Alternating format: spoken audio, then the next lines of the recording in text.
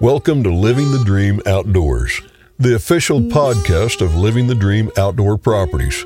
We live by the motto, it's not just land, it's a lifestyle. And we live the outdoor lifestyle every day.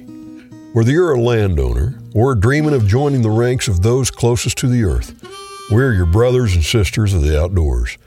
We hunt, we fish, we're stewards of the land. And our Living the Dream team will show you the way to enjoying the land and all the outdoor pursuits it has to offer. Here's your host, Bill Cooper.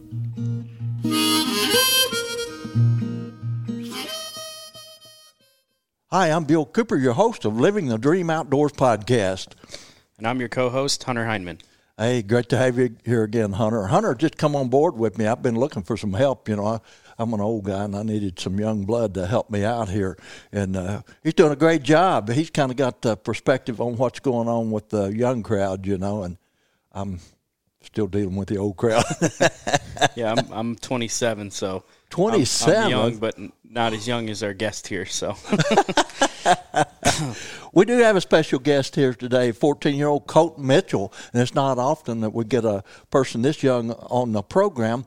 But, you know, there's a major concern among outdoor products companies and conservation departments about the lack of young people coming into the outdoor sports, particularly hunting and fishing. And, Colt, I know you. I know your family. We all go to church together, and I know that you're a very avid outdoorsman. What's your favorite thing to do in the outdoors? I've got to say I love hunting, turkey hunting specifically. It's probably my favorite thing to do. Yes, well, you're sitting in the right crowd then, because turkey hunting has always been a tremendous passion of mine. I don't go as hard at it as I used to, but I'm a lot smarter turkey hunter than I used to be, you know. Used to, if I hear a turkey a mile away gobbling, I'd double time all the way over there. I'd get close and call them in. Now I might walk a quarter way and I sit down and call them to me, see, or try at least. Yeah. Hunter, you're an experienced turkey hunter. Yeah, I've shot quite a few Easterns. I've been to Mexico and shot an ocellated turkey. And then I shot a Rio up in Oregon. And Oregon. Was just in Nashville at the SCI convention and met a guy there out in Nebraska and booked a hunt to this spring to go try to shoot a Merriam. So pretty excited about that. They got them. I was at a Ray Eye camp several years ago in northwest Nebraska. Craziest thing I'd ever run into. As we got closer, nobody turkey hunted out there really. Locals just didn't turkey hunt a lot. But within 150 miles of the place we were going to, any place you saw a winter wheat field, there were turkeys in it, man. We just saw gobs of turkeys. And then we stopped at a gas station or something, and some guys telling us, yeah, our turkey population increased by 600% this year. I was wondering what he was smoking, you know, because that's a pretty wild number. But after I arrived at the camp, talked to a local conservation agent, and he said that was absolutely right. It had, in that locale, they just had an explosion of turkeys, and there were jakes everywhere. But lots of fun. Well, Colt, who got you started hunting? You know, my dad's he's hunted his whole life and loves doing it. So do my sisters. He started them and just started me hunting, and I just caught on with it. Yeah, I guess so. If you got a dad that'll take you, and you yes, sir. Probably got pretty good places to hunt. Yes, sir. We hunt mostly private property, not really ours. We just go talk to people, see what we can hunt, and I've hunted public land too. So, excellent point. You know, it still works if you go knock on doors, but if you kind of have to do that ahead of time. You know, yes, sir. You wait till open in the morning, you're going to be out of luck. Yeah. I learned that the hard way a long time ago, you know. Yep. Hunter, you got some good places to hunt, I know. Yeah, I have my own farm, blessed to have that. It's 62 acres on the Huzzah River, and that's where I live full-time. And then south of Steelville is my dad's farm. It's about 500 acres plus, and then his best friend lives right next to it. So there's another 250, and we have another farm on the Merrimack that we hunt, and that's probably my favorite one to go hunting at. Got a lot of deer and a ton of turkey. And that's right around the corner again, so I'm getting pretty excited about that one. Well, I think we all are, you know, turkey hunting, man. I was raised down in Missouri Boot Hills long enough ago when they didn't have any deer or turkeys, either one. Boy, was I ever excited when I came to the Ozarks after I got out of college, military superintendent of Merrimack Spring Park. And Conservation Department had just purchased that Woods and K Woods area that's nearby there. And they didn't post signs on that for like 5 years, so I pretty much had it to myself. But I'd done all this reading and studying and didn't really know anything about turkey hunting. And you guys are going to laugh yourself silly over this one. But I bought one of those old one-sided Lynch box calls. It was just a hen call. I never even practiced with it. I went out in the woods well before daylight, and the thing's still in the box.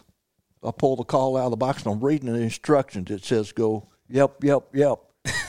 And set that call down and wait 30 minutes before you call again. I swear that's exactly what I did. And the very first time I scratched out yelps on a turkey call, a gobbler answered me. Now, that gobbler was probably a mile away. And, hey, man, I watched my watch. I thought that was really important to wait exactly 30 minutes, you know. So I waited the 30 minutes, yep, yep, yep, the turkey gobble. We did that for a week. Every morning I'd go out, yep, yep, yep, turkey gobble all week long. I didn't move. The turkey didn't move. So. They're pretty good at doing that. They're pretty smart. Yeah. Oh, they absolutely are, man. But Colt, do a lot of your – now you're 14 years old. Do a lot of your friends hunt? Yes, sir. My my best friends, they hunt just as much as me, and we've been hunting together, and we do all sorts of stuff like that. And you know, a lot of kids, I'd say most kids in the school hunt or have been hunting at some point, and it's definitely the way to go. It's a lot of fun. Now, I agree. Yeah, we're talking to Cuba, Missouri, right? Yes, sir. School here, and of course it's a rural area, and yeah, kids, most kids are exposed to hunting and fishing in the outdoors. I mean, we're blessed to have the areas that we have here in the state of Missouri. But nationwide, it's really a concern. Missouri is one of only 2 states that's actually gaining participants in hunting and fishing. Most of the rest of them are losing. And it's just hard for the 3 of us sitting here to comprehend because hey, we were born in the outdoors practically, you know. Yep. Your dad get you started hunting, Hunter? Yeah. Yeah. Forever ago. Forever like ago. 23 years ago. I was probably 4 or 5. Really? Yeah, I think I shot my first turkey when I was 6. So. Wow. What about you, Colt? I've been hunting ever since I could walk and go with my dad. Pretty much. You know, pheasant hunts, anything like that. But I killed my first turkey at 6 and Really? First deer at 6. Now, see, those are incredible stories to me because I never saw a deer or turkey, either one, until I was in high school, and I was on a school trip to Jefferson City, come through the hills. First time I'd even seen the hills. I hadn't been out of the boot heel, and I was just flabbergasted that there'd be animals like that, you know. And, of course, once I got out of college, the military, I was early 20s, probably 22 by the time that I got to turkey hunt. Now, I'd read all this material about turkey hunting, man. You know, you need to kill these big, giant gobblers. I called in turkeys for 5 years in a row, and they were all jakes, and I wouldn't shoot one of them because I want to kill a big gobbler. So it took me 5 years to kill the first one, and I finally called in 2. There's a big gobbler and a jake, a big jake now with him. Yeah. They walked up behind the tree, and I'm shooting the first one, stepped out. Well, the big jake stepped out first. So I finally had to break down and kill a jake to get the tide turned there. But you mentioned the fact that your sisters hunt. How old are your sisters? One is 25 and the other one is 22. Oh, so they've been hunting for a while now. Yes, sir. Did they start at 6 years also? Oh, yeah. Really? As soon as they could walk, and they've been fortunate enough. They've married. They're both married now, and both their husbands hunt just as much as we do. Wow, that kind of makes for a nice family affair, doesn't it? I bet you guys have some big game dinners. Yeah. Fishing game. But in your perspective, I know you're from a rural area, you know. What could be the problem, from your viewpoint, with kids across the country getting into the outdoors? What's preventing them from doing that? You know, just a person to go with and a place to hunt, you know. And I think definitely there's plenty of opportunities for them to. Sometimes they just don't get a chance. Sometimes they just don't want to. But a lot of things vying for their time these days. Yes, sir. Social media. I think it's really hard if you don't have somebody to go with and you're not experienced. You have no idea what you're doing, and you just don't know what to do. So you don't know where to go, what to do. It's not safe. So yeah, I think it is important to get people in it that may have never went and take them out to these places and share that. You guys hit the nail on the head. Colt mentioned having a place to go. Mm-hmm. That's a tremendous problem for a lot of people. And even, here in Missouri, I don't know, we got like 3 million acres of public ground, plus probably. But still, for somebody that's not been before, you'd be surprised how many people are afraid to go, deep into a national forest or a state forest and begin to, they just don't know how to start. Mm-hmm. And fortunately, there's lots of programs across the country now that's still just barely putting a dent in the problem. Lots of volunteers working to teach people both hunting and fishing skills. And lots of veterans programs going on too. But even in those programs, it's surprising how many first-time hunters or fishermen that you get to come to these programs. But one of the most interesting programs I ever ran into, talked to a young lady, I can't remember her name now, a year or so ago, and actually did a podcast with her at a sports show, but it was Kansas Women Outdoors. This young lady had started this organization, and they're taking lots of women, on some pretty nice trips. It's not just rabbit hunting or, fishing in the local creek. I don't know where they get their funding, but they're doing a superb job of getting women into the outdoors. Of course, National Wild Turkey Federation, I remember 30 years ago, had a Women in Outdoors program. I'm sure it's probably still going. Yeah, I met some people in Nashville that had something like that. It's called She Hunts, and they take women hunting, and it was just kind of started because the lady that started it, she just said that basically, she would always go with her husband, and when it was time to shoot, here's your gun, shoot the animal. And she would shoot it, but she actually wanted to know, what are the nuts and bolts of the gun? How does it work? How can I take it apart? How do I take care of the gun? How do we actually do all these things? And she wanted to be self-reliant. So I think a lot of people are starting to do that, and there's a lot of really cool groups there like that. Yeah, another great point. And, of course, we all know that women supposedly or a little bit smarter than us. Yeah. That the guys, hey, and I can vouch for this. You take a man, you take a woman who's never hunted, maybe never been around firearms, and the women are going to learn faster because the guys, hey, we still got that macho attitude, hey, I can handle this, I can do this, and they miss detail, and women are depth on detail. And I shouldn't even tell this, but I can remember being in officer school in the military, and I went off to an officer's course. I was already commissioned, been through most of my training and everything, but had to go to an additional course for 3 months. And our platoon leader was a beautiful, blonde-haired, blue-eyed gal.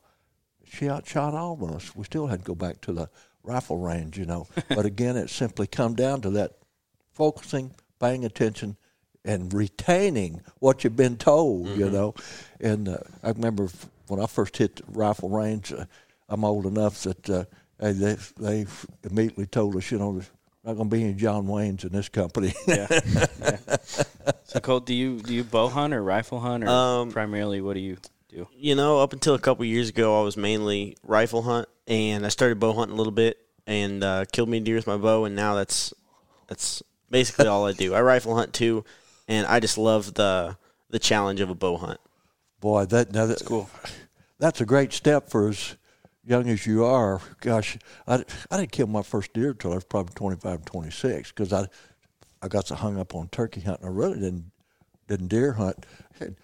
Another crazy story, but I went to church with an old gentleman, was way up in his 80s, I think, and he discovered I really hadn't done much deer hunting. He decided I need to go. So he brings to church a sporterized British 03A3. It'd take a 30-06 cartridge. It was a nice rifle, man. And so anyway, same sort of deal. I kind of handled that the same way I did my first turkey hunt. Mm-hmm. I waited till the last Sunday afternoon of the season and went out on a farm on the Burbus River, was just a couple miles below my house. And I literally just went to tell the old man that I had gone and used his rifle. I hadn't even fired it. I just he'd go out. I needed some courses back when I first started, But anyway, it had been pretty chilly that morning, that afternoon, the sun shining. I kind of just leaned up against a tree on a hillside. Hadn't been there 10 minutes. There's a soybean field all dried up, not cut yet, but standing soybeans out in front of me. And I saw a deer's back, probably 125 yards from me. It was down in a little dry creek bed, I thought, well, that's cool. I might actually get to shoot at one. This big whopping buck walked up out there. And you talk about a case of buck fever now. I'm shooting open sights, and I did prop up on a little sapling, but I missed. Oh, no. I missed, man. And I'm about to cry, Of course, it's probably a good thing I didn't kill that monster buck on my first try. A friend of mine killed it the next year, and it scored 182. Oh, man. Oh, boy. A heartbreaker. Oh, yeah, but learned a serious lesson, I finally got a deer rifle of my own, got a decent scope on it, and I run some lead through that with there you go. Yes, sir. But, Colt, the outdoor manufacturers now are targeting college students. They say that's the best crowd to try to get into the outdoor sports. And there's a national organization that does a study about every 5 years that tells us how much money's been spent, how many people have come in, how many people have left the sports. And they've told the outdoor manufacturers, they've literally said this, forget the kids. They say we've already lost them. That's pretty sad. Yeah. So they're targeting college students for a number of reasons, because most of them have a little bit of money in their pocket. They got friends, they're mobile, and they're very social. If they go hunting, they're going to take somebody with them. You guys find that to be true? Yeah. I mean, from being, previously in college, I would say that I had my core group of friends that would go hunt, and I don't know about the money in the pocket thing. But well, we all know it takes a little bit of money to even get to college. Yeah, to get to college, and then it takes a lot of money to hunt. That's another thing. That's another issue. It's getting more and more expensive, but that's just like anything else. But it did seem like when we would go with a core group of friends, maybe you met some guy in class, and then he wanted to tag along, and then that's kind of how you bring in new people, but. I could see why they want to do that is because they're going to be, the next wave coming out of college, getting a job and having money, and then that's who's going to be getting into it next. But I think that's kind of a mistake, and that they should focus on, middle school and up or high school and up. Well, I would think, of course, have watched it. You guys have seen it in just the last few years, the National Archery in the Schools program that had just absolutely exploded. Missouri just recently got their 1,000th team, school teams.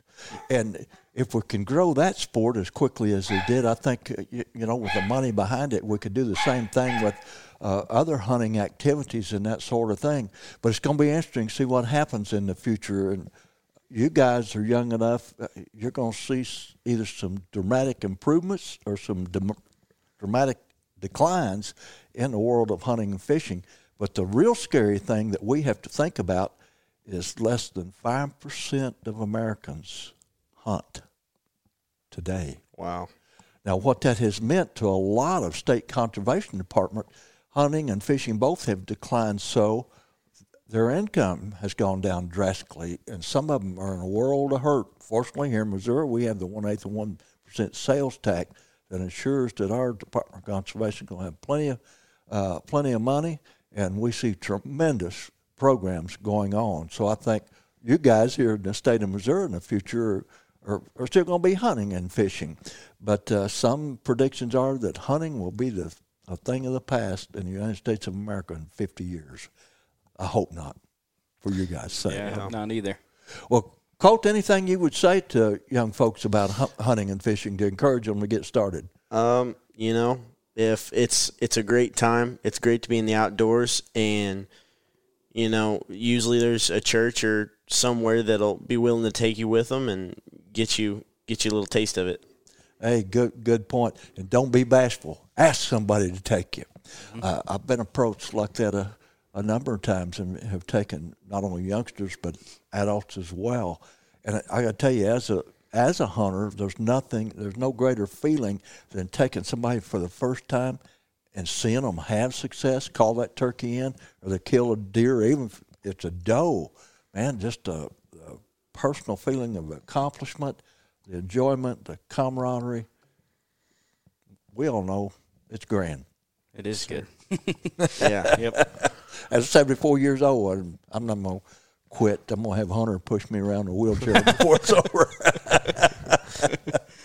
Whatever it takes. Yeah, you know, we can laugh about that, but I did one of the coolest interviews I ever did in my life was a duck blind down in Arkansas with a gentleman out of Illinois.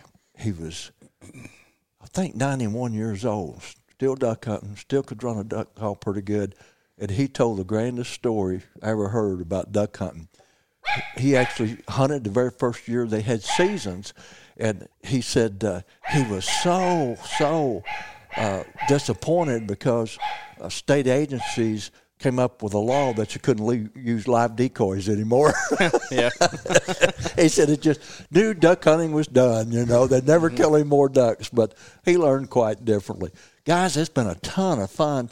Colt, it's been fun to have you on a program. Yes, I hope sir. you won't Thank be you. a stranger. I hope we can get you back sometimes. Yeah. Well, guys, we need to take a break here, but stick with us because in segment 2, we're going to be talking to the Deputy Director of the Missouri Department of Conservation, Aaron Jeffries. Slow down and enjoy the simple things in life. Welcome to Huzzah Valley Resort, providing family fun since 1979. They offer floating, and you can choose from canoes, rafts, kayaks, and inner tubes on the beautiful, crystal clear Huzzah River. Lodging, let us be your home away from home. Choose from a variety of lodging units while still enjoying the great outdoors. With over 2.5 miles of river camping on the crystal clear Huzzah, we're sure you and your family will find the perfect spot to pitch your tent or park your RV. Have fun and let us help you get the most of your stay. Check out our guided trail rides and Karen's Cafe menu.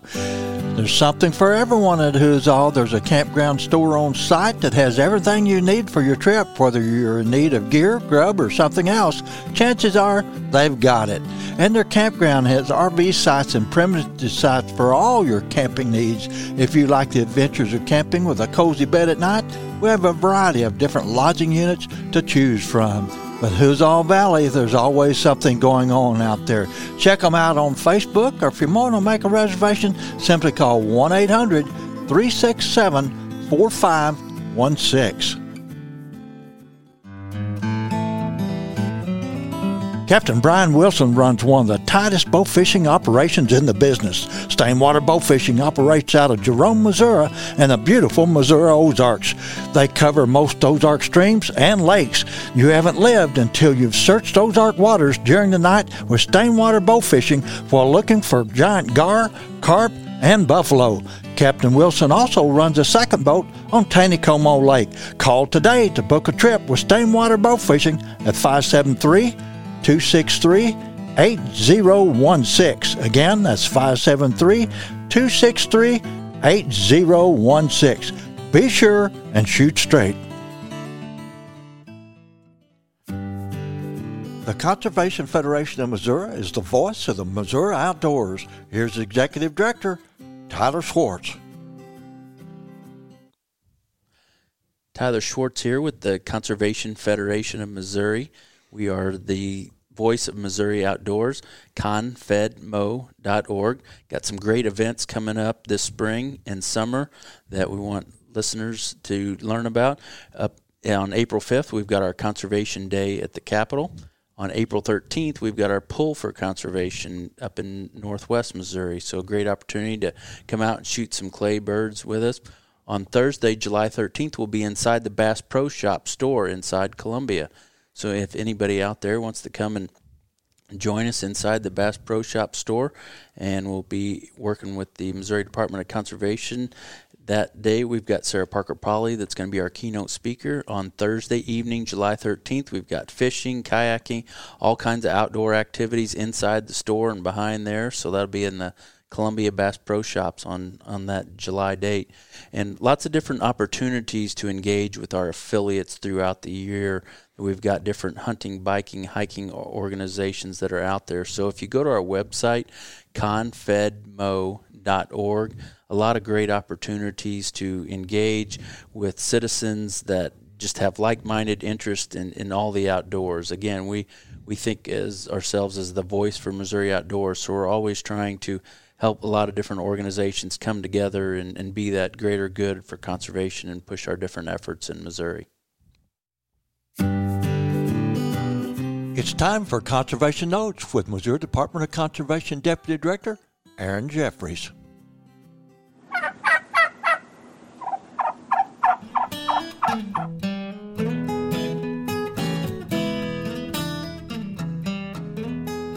Hi, this is Aaron Jeffries with the Missouri Department of Conservation. Hey, just want to talk to you a little bit about private land assistance here in Missouri. Missouri is rather unique in that we have an army of staff that are devoted to helping landowners manage their property for fish, forest, and wildlife. With 93% of Missouri in private ownership, the key to conservation success is private land habitat management. So I would encourage you as a landowner to go to the department's website, look up on the upper right corner, there's contacts. Go to your county, find out who your private land conservationist is, and set up an appointment with them. They'll come out, visit your farm, kind of interview you, see what you want to accomplish, whether it's forest management, deer or turkey, or if you're interested in quail or grassland birds or wildflowers, and they'll help develop a plan and even help identify a cost share for you. So again, go to that upper right corner of the department's webpage, www.mdc.mo.gov, and look up your private land conservationist.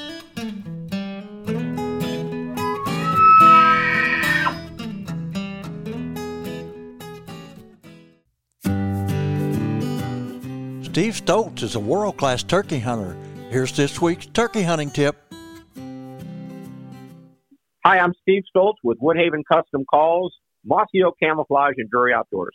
And here's my turkey tip for the week this week.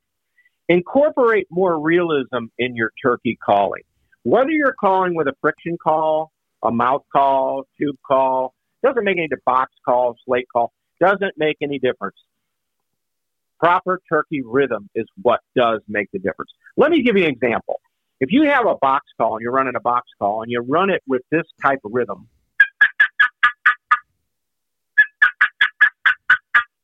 that's not proper turkey rhythm. Slow the call down. Listen to live turkeys. There's all kinds of information on digital media, internet, on Drury Outdoors Deercast. There's all kinds of information you can find real live turkeys calling, and for that matter, professional turkey callers actually running calls. Slow that call down to a proper turkey rhythm like this. This is the same call I just ran.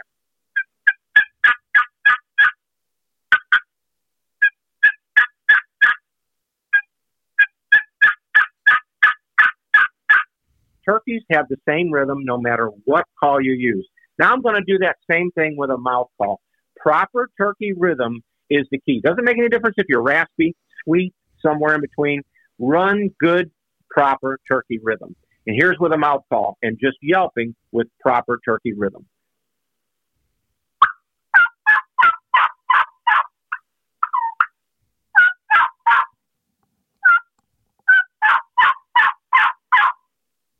Add more realism into the calling, and you'll increase your success in the field. What I mean by realism, instead of just yelping, add some clucks, some little cuts, and add more excitement to the calling, like this.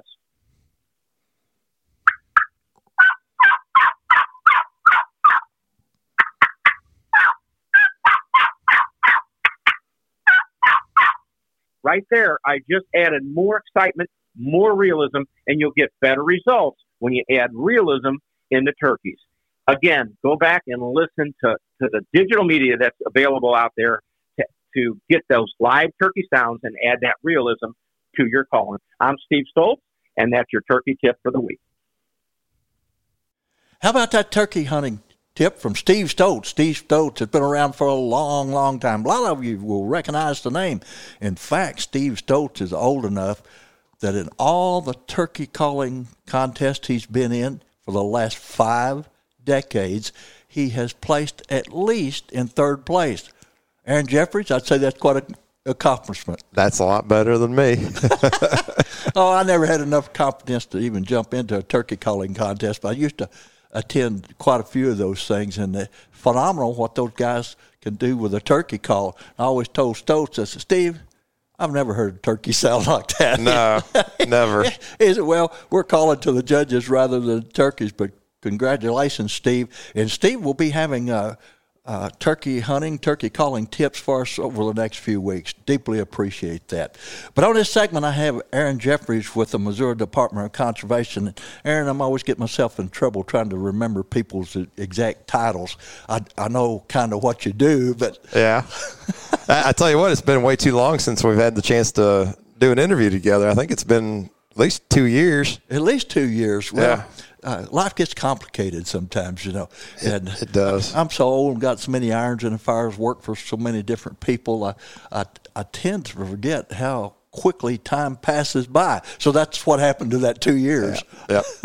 Well, no, I'm deputy director for the department. Been with the department going on 23 years, and wow, you don't look that old. Nah, well, we did turn 50 this year. Oh, well, man, I'm looking at 74, but you know what? I'm still going pretty strong, still enjoying the outdoors, still love talking to you guys. Well, Aaron, I know you are right in the thick of things all the time. And, of course, regulations and, boy, I guess probably if I had to give you a job title myself, I'd say the guy that helps put out fires. Yeah, I do get to work with the General Assembly, so I get to do a lot of that. But, yeah, I've been deputy director since 2016, have had various roles with the agency. And the one thing I've realized is the value of citizen input when it comes to regulations or area planning. I always remind staff that the citizens of Missouri created the department, and they can take it away. Oh, so, boy, that's the scariest part of it, you know. But, yeah, boy, I applaud the Missouri Department of Conservation almost at every opportunity I get. But it amazes me, you know, I get around the countryside a lot and used to when I worked for UPS. I traveled a lot, and it was always so interesting to go into these small communities. If you want to learn anything, go into the local cafe. Absolutely. And, boy, it's amazing what you find out. And I heard a lot of talk about the Conservation Department, a lot of illegal talk, you know, about things we do in this area. And nobody seemed too concerned about it. Yeah. Hey. Yeah. You know, that's just kind of the way in some places. Talking to coffee shops, that's something we try to do, just like the conversation we're having here, is let's get out, have that one-on-one conversation, dispel those rumors and myths that are out there, you know. And, you know, it's got to be a full-time job. Well, it is. I don't want to put out an advertisement, but we put a request for speaker page on our webpage last year, and I get like 3 or 4 a day, and it might be for an education class or it might be a Lions Club, but, you know, we like going to talk to those folks and giving them updates like we're doing here right now today. Exactly. Well, what about the general conservation issues that are of importance right now? Yeah, I mean, there's just a lot going on. You know, the one thing, you know, with the passage of the sales tax, you know, we promised to provide public access and to make it close to home, and that means a lot of infrastructure. So you look at managed wetlands, river and boat accesses, nature centers, shooting ranges. You know, a lot of those are 30, 40 years old. If they're close to the water, like Jerome Access down by you. Oh, yes. What an issue that's been. But, you know, hey, we're going to have a groundbreaking for Jerome here. But it just takes a lot of time and effort and money to maintain those services. And, you know, we got 9 hatcheries. You know, we're getting ready to go through a major renovation down at Bennett Springs. That'd be a multi-year project, basically going to shut down the entire hatchery system there for a couple of years, which means we got to dig a well to have water, to have fish for the daily stocking. You know, once we're done with Bennett, we're going to be looking at doing the same down in Montauk. We got hatchery improvements at the other hatcheries, both warm and the cold water. Just a lot going on. We're building a new shooting range down in Campbell, Missouri. It's one part of the state that doesn't have a shooting range. So that's pretty exciting. Well, that's the Boot Hill. That's where I'm from, you see. Now, a lot of people considered us to be part of Arkansas or some territory. Actually, Campbell is not in the Boot Hill, if I am correct. It's just right above the Boot Hill. And I've learned talking to people from the Boot Hill that if you say something's in the Boot Hill and it's not, you're going to get corrected really quick. Well, I was just far enough away that seemed like a foreign place too, you know. Absolutely. Yeah, I know. We've got some pretty big changes occurring on the deer side right now. We got increasing deer herd across the state, and we're trying to manage chronic wasting disease. So, we have out for public comment some new seasons, expanded season limits as well. We got elk and bear season that have been quite successful here in the season the past couple of years. Don't look at increasing permit numbers too much there, but staff are out doing surveys to see what we have and to take care of what we have right now. And then, the other thing I just continue to drive home with folks is 93% of Missouri is in private ownership, and the key to conservation success occurs on private land. So, we have an army of staff devoted to helping landowners manage their property for fish, forest, and wildlife, and would encourage folks to take advantage of that. Go on MDC's webpage, go in the upper right corner, there's contact, and then search for your county, and you'll find out who your private land conservationist is. You betcha. In fact, I had somebody ask me the other day, 2 or 3 days ago, about who they would contact to try to get, a butterfly garden going, So, hey, get a hold of that private lands guy. If he doesn't know, he'll head you in the right direction. But it is flabbergasting. I get text, emails, all kinds of things from the department every day, and I read those things. Don't get them all read, but it's just astounding from the education standpoint how many programs are going on out there all over the state. You can learn about any outdoor skill that you want to learn through the Department of Conservation anymore. Yeah, I don't think we got enough time to go everything. I mean, whether it's Hunter Ed online or outdoor skill classes, take MONASP, the Archery in the Schools program. Hasn't that been an incredible program? Well, we just found out that we got our 1,000th school signed up. 1,000th school? Yeah. So, that's a program started in 2007 by former Commissioner Don Johnson. And just to think in, 16 years, we've up to 1,000 schools. And, I watched my kids do it in grade school and, watch them shoot 9s, a 10, and then shoot a 2. And they'd be sitting there crying and then have to recollect themselves to shoot again. Sure. And, it just built confidence in those kids. Great program. Tell them that doesn't go away. I'm 74 and I still sit there and cry. Yeah. It's all part of it. But confidence, yes. In archery, it just seems like as human beings we're drawn to archery. It's been around for thousands of years. I guess the Chinese were probably the first. But incredible stories, throughout the centuries about archery, and one is stuck in my mind. I spent a little time in Southeast Asia back in the day, and I was hearing stories about Green Berets operating with the Montagnard troops up north, and they were still using little crossbows. Really? In combat. Huh. Poison-tipped arrows. Yeah. And of course that wasn't talked about a lot in the military circles, but yeah, it really, really happened. Just intriguing sorts of things. But what else going on with the Conservation Department we need to know about? Well, that's some of the big stuff right now. Boy, you kind of caught me. I lost the words here. That's a first. Yeah. Turkeys, that's something that's of a lot of interest to folks right now. It's just not Missouri. Across the entire southeast United States, we've seen a decline in turkey numbers. And you're seeing a lot of states make regulation changes. And what they're doing is they're going back to the Missouri model as far as regulations, reducing their season length, reducing their bag limits. Our researchers have done a tremendous job balancing the need of our hunters as well as the turkey population. A lot of folks point immediately to predators being the problem. A lot of it has to do with habitat. 5 years ago, we did a research project in North Missouri. We found that we had good hatching success, but the poults weren't surviving. So, if it was nest predators, well, we wouldn't have seen the hatch success that we saw in places. At the same time, in North Missouri, we've probably lost 500,000 acres of CRP, which is prime nesting habitat for turkeys. So obviously that's having an impact. But we're starting up another study. We're about 2 years in, looking at poult survival. Believe it or not, we're able to put radio transmitters on little poults.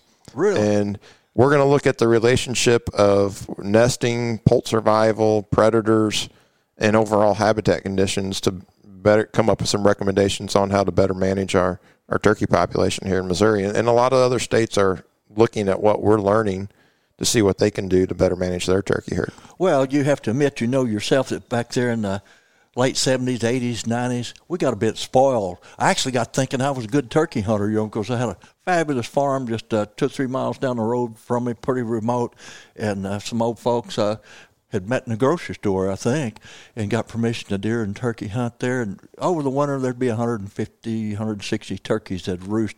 It was a ridge farm with a nice big bottom of 200 or 300 acres of alternated corn and soybeans in it. And I literally got to the point I could walk on that farm within 30 minutes. I could have turkeys located, kill lots of turkeys there. Yeah. But when they passed away, the place sold. The next landowner wasn't quite as agreeable to you hunting on the place. Yeah, and it got a little more difficult for me to kill turkeys after that. Yeah. But, boy, that was the heyday. And I think we have to take that in consideration. And people think, if my place where I turkey hunt, wherever that happens to be, if the turkeys disappear all of a sudden, well, so many people take that if it happens to them, well, the turkey population just gone to pot. We still got a lot of turkeys in this state. Yeah. I mean, we're still one of the top 10. Our biggest challenge has been the past 3 years. I mean, you look at the weather conditions, it's been absolutely horrible in April during the prime nesting season. So that has a lot to do with it as well. Again, we just encourage folks to get out there and look at habitat. I'm a dedicated quail hunter. Oh, absolutely. I follow you all the time. It's a little bit jealous. And the reason why I got good places is when I'm not hunting, I'm doing habitat work on these private farms that allow me the opportunity to do that. And when I can have 9-10 covey days, it's because of the habitat work. So exactly, you put the time in, and as they always say, you plant it, they'll come. If you provide the habitat, there's still enough. Whether we're talking rabbits, squirrels, quail, doves, whatever, you provide the right habitat. Right, they're going to be there. Yeah, speaking of other big issues, feral hogs. Oh, wow. Big one in southern Missouri. With the closure of public land, that upset some people. Mm-hmm. But I think folks are finally coming around, realizing that was the right thing to do. You look 2 years ago, we shot the partnership with the USDA, Forest Service, Department of Conservation, Corps Engineers, and others, shot right at 13,000 hogs here in the state, scouted about 1.5 million acres. Wow. This last year, we shot 6,200 hogs and scouted over 3 million acres. So we worked twice as hard to shoot half as many. So but that tells you, reducing. Yeah. So we've reduced the number of the acres by almost 7 million acres of watershed that used to have feral hogs. Getting a lot of reports from landowners that they're just not seeing them like they used to. So we're definitely heading in the right direction there because, probably the two biggest industries in the state of Missouri is agriculture and outdoor recreation. And, feral hogs are going to threaten that if we would just allow the population to grow. So that's been great to see the success we've had there. On, I mentioned it earlier, chronic wasting disease. We have been extremely proactive here in Missouri in monitoring and managing that disease. We've had it here in the state for 12 years now. We've kept the prevalence rate in most of our core areas at 1 or 2%. However, Kansas, Nebraska, Oklahoma, Arkansas, Tennessee, Kentucky, Illinois, and Iowa haven't been doing that. And so, you look at Arkansas, they found the disease in northwest Arkansas in 2016. They got a prevalence rate probably up around 25%. So wow. It's gonna slowly encompass us, and that's why you're seeing these deer season regulation changes to hopefully slow the spread of the disease. But that's something that, it's not just a Missouri issue. It's a national issue. Absolutely. That's, because whitetail deer, that's the bread and butter to North America model, really, if you think about it. It really, really is. But, hey, again, I applaud the Missouri Department of Conservation. Your citizen back. You know that as well as I do. And, boy, we have to be proud. Everywhere I go, even down when I work in the Yucatan part-time, and the folks down there, they know about Missouri. And they quiz me. Of course, I don't have all the answers. I wish I had a biologist in my back pocket sometime. But they get the idea that we are supported by 1/8 of 1% sales tax. I go, why can't you do that here?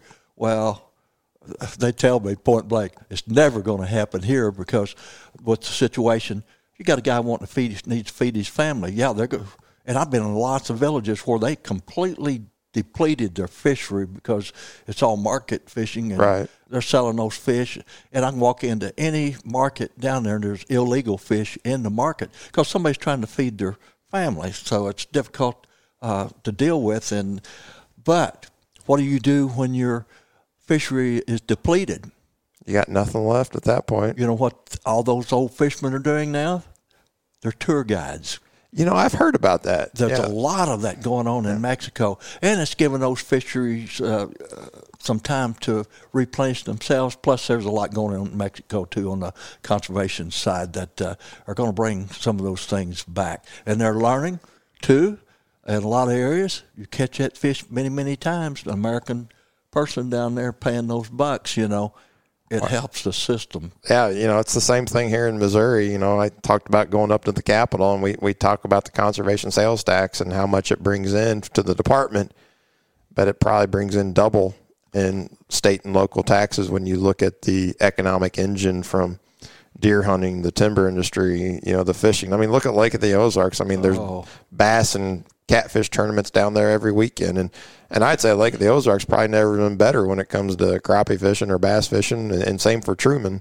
And then look at all of the river accesses and how important those are to canoe liveries and throughout the Ozarks. Oh yeah. I'm fortunate to live where I do in Cuba, Missouri.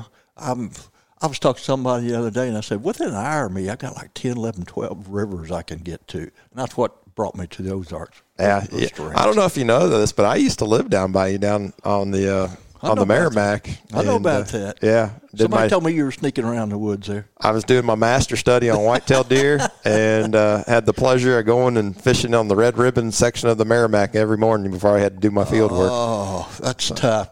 Well, I just made a moved from north to St. James where I was about 15 minutes from the river.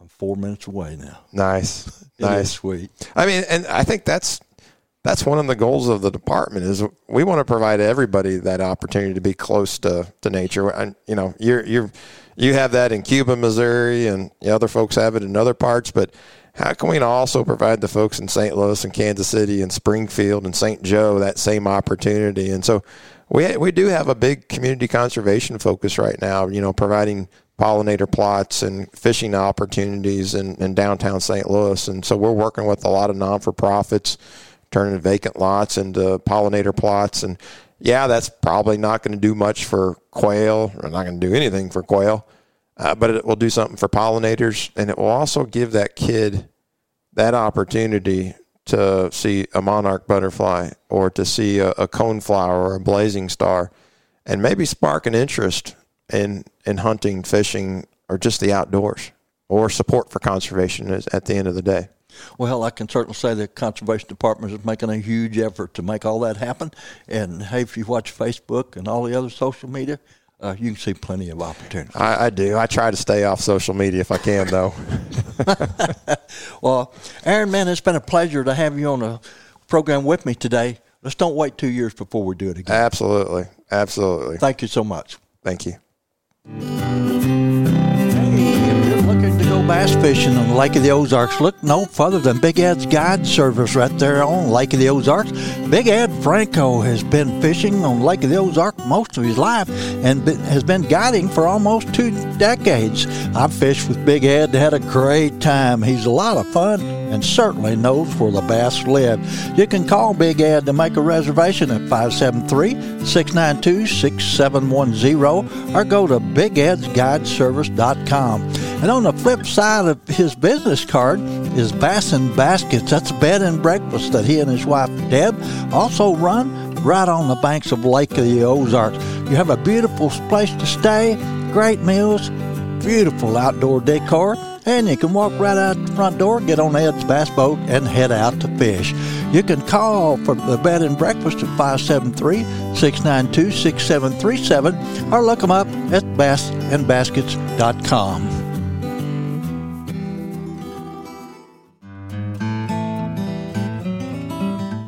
Living the Dream Outdoor Properties, where it's not just land, it's a lifestyle.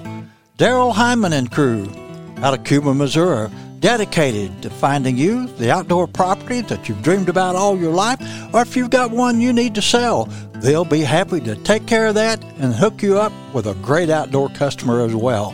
These guys are famous for getting, listing, and selling some of the finest properties in the Midwest.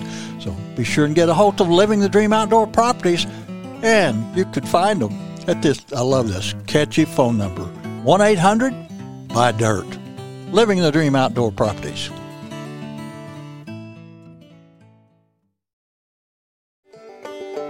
The Living the Dream Outdoors podcast is brought to you by Living the Dream Outdoor Properties, the Fly Rod Journals, SmokerBuilder.com, Cowtown, USA, Westover Farms, Scenic Rivers Taxidermy, Stained Water Bow Fishing, Scenic Rivers Guide Service and Tours, Huzzah Valley Resort, Pico Lures, Devil's Backbone Outfitters, The Fallen Outdoors, Ledco Sinkers and Lure Company, Turnbow Outdoors, J&J Charters, Kaufman Cove, Alaska, Big Ed's Guide Service, Bean Creek Game Calls, Misty Mountain Guide Service, ASO Guides and Outfitters with Ryan Walker, On the Hook TV, and Rich's Famous Burgers.